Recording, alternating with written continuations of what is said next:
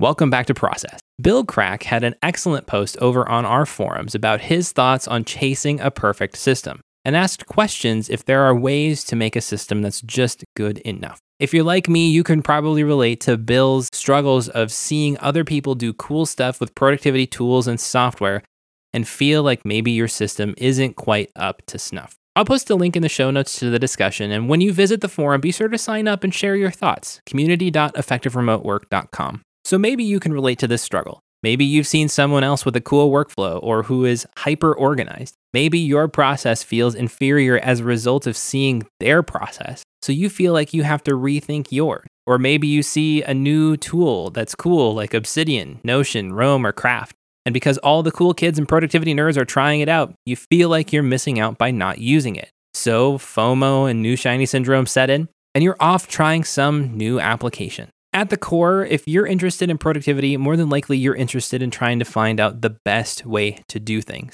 This is a good thing. Experimenting and trying new workflows and trying things that other people do is not a bad thing in and of themselves. But I think there are some mindsets and a culture of sorts in the productivity community that may be holding our own individual development back. A lot of this centers around the fact and this idea that someone else might have the perfect system. We're all in search of the perfect system. But in reality, with productivity, there is no perfect system. Everyone processes information and organizes things differently. Their brains function differently when it comes to it. And even if their brains are similar, their life situations are different. So as a result, a system for one person is not necessarily going to be the ideal system for another. Additionally, different is not always better, nor is new. There is that cliche that says the grass isn't always greener on the other side, and that's especially true for productivity systems. You might see something that looks cooler, is neater on the other side, or someone else is doing over here, but it might not be the best for you.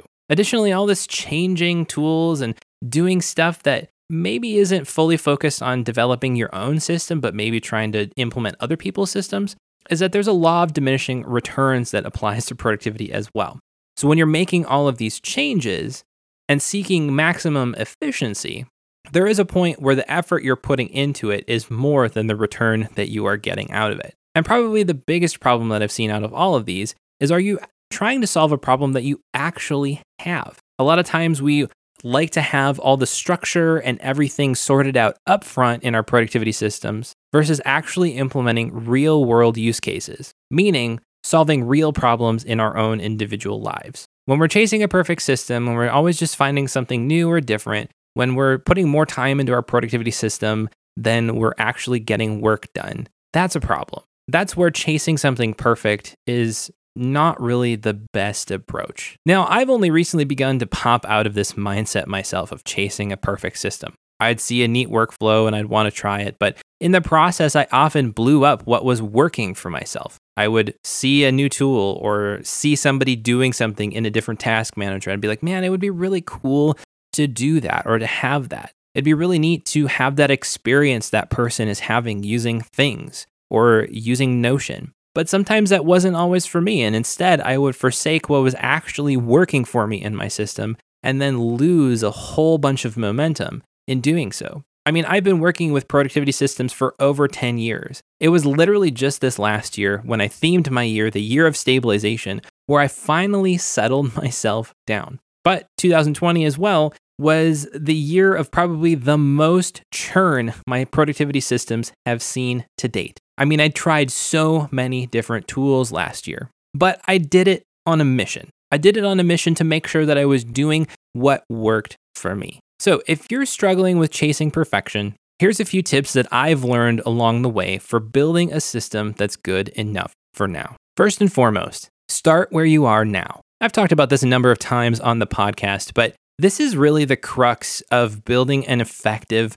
productivity system that's good enough for you. You have to be honest with where you are right now at this moment, not trying to solve for potential problems 6 months down the road or even a week down the road, but at this very moment in time, what are you struggling with and why are you implementing some kind of a productivity system? Another way to approach starting where you are right now is just seeing what you have on the plate. Maybe do a getting things done mind sweep or take a look at all the files or documents that you have and then try to get a big picture perspective on how you might be able to organize those things. Instead of trying to have a system that organizes stuff that you don't have to put in your system yet, try to figure out a system to organize what you have now. This leads into number 2, which is to focus on solving your problem. We did a whole episode on how to solve problems in your productivity system using the rule of 3. I'll put a link in the show notes to that. But essentially, you need to spend time focusing on problems that you're running into actively in your life. This can be a problem with your productivity system. This can be a problem that you're experiencing getting work done, maybe forgetting to do something in particular. And then you can devise a solution to that particular problem. First, it involves noticing what those problems are, and then defining those problems, and then getting into developing a solution for those problems. Again, if you want to go a little deeper into that topic, check out that podcast episode. Third, experiment to find out what works. For a number of years, I spent a lot of time doing productivity experiments. I would pick something, say time blocking or the bullet journal, and I'd say, I'm going to try this for a little bit and see how it works out for me. You can set an amount of time that you are looking to do this experiment, maybe look for a specific outcome. The reason why you're doing that experiment is especially important to define. And then be sure to check in with these experiments. Don't do too many at one time. Just pick 1 or maybe 2 that you're going to work on. Maybe do them in shorter intervals, like a week or a couple of weeks. And then at the end of that time, spend some time reflecting what went well, what didn't go well. When you're looking for experiments to do, it's totally okay to look to others for inspiration. But because their systems solve different problems than yours, don't look to them for the solution. Number 4, incorporate what works and throw out what doesn't. I think this is an especially important mindset to have when building productivity systems. You can experiment with solutions that other people give you. You can experiment with new things that you have come up with on your own. And then if it doesn't work, toss it out. But if it does, keep it in the system. It might be helpful to have some kind of a note or something in some place where you store things that lists out what works for you. Maybe you can say, hey, this thing worked really well for me. For example, when I experimented with the bullet journal a few years back, I realized that there were a few things with that mode of tracking tasks and working that worked really well for me. The daily log in there works really well for me. I really like having a journal that I'm just actively working in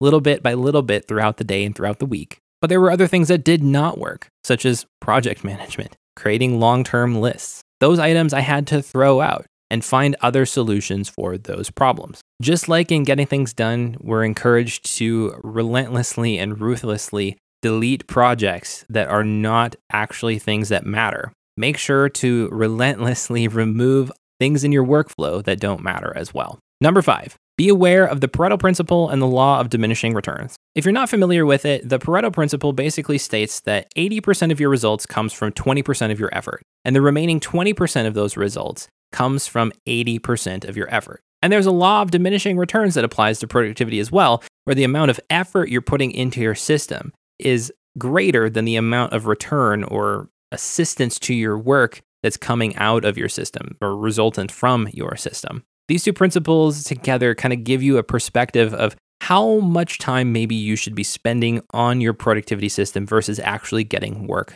done. This is really the key for me in trying to keep a system good enough. If something is working decently, meaning I've spent 20% of time on it and I'm getting 80% of the results that I want, it's probably at the point where I don't need to spend that much more time fiddling with it. Now, to be honest, there's a bunch of stuff in that extra 20% of results that takes 80% of your effort that you don't need. But there's also a bunch of stuff that you do. It's just a matter of time and experimentation to figure out where to spend that extra energy, to put that extra effort in to get those extra top level results. 6, keep a focus on the work getting done. Your productivity system is a means to an end. It is not the end in and of itself. Essentially, your system is there to help you get work done. So if you're spending more time on your productivity system than you are actually getting work done, that's a problem. A lot of times I know I tend to focus on my productivity system when I am not necessarily wanting to get other work done. Maybe there's a challenging piece of work, but it's more fun or makes me feel better to tweak on my productivity system or check off a bunch of little tiny tasks. And that's when things start to get a little bit out of balance. So keep a focus on getting the work done, And pay attention too if you're using your productivity system to procrastinate. Sometimes you may be adding things onto your productivity system, automating things that don't really bring a high level of return for you. Maybe you're procrastinating in doing that. Definitely not always the case, but it's something to keep in the back of your mind. Number 7, if it works for you, then your system is working. This is something I want to especially highlight in this episode. Everybody thinks about productivity differently. That's why there's almost a limitless landscape of productivity tools, systems, and approaches. Every single person thinks about productivity differently. Every single person processes information differently, and your life context is different as well. Now, if you've got a highly elaborate system inside of OmniFocus that works really well for you,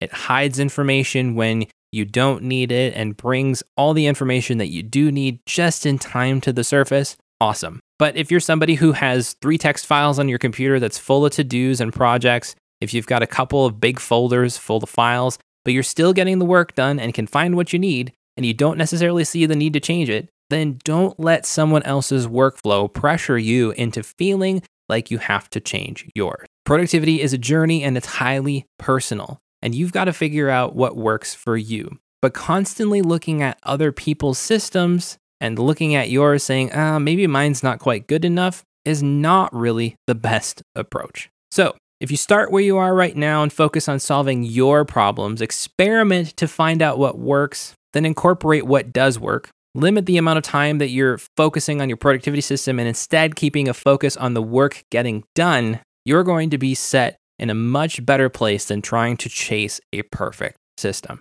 I really hope this episode has helped you kind of work through some of the mindset that I have had towards building a system that's good enough for me. If this is something that you're struggling in, I would love to hear from you. Again, check out the topic in the show notes where Bill shared this idea initially. Sign up and share your thoughts about it as well. Now, my name is Justin with Effective Remote Work. Thanks for listening to Process, and I will talk to you in the next episode.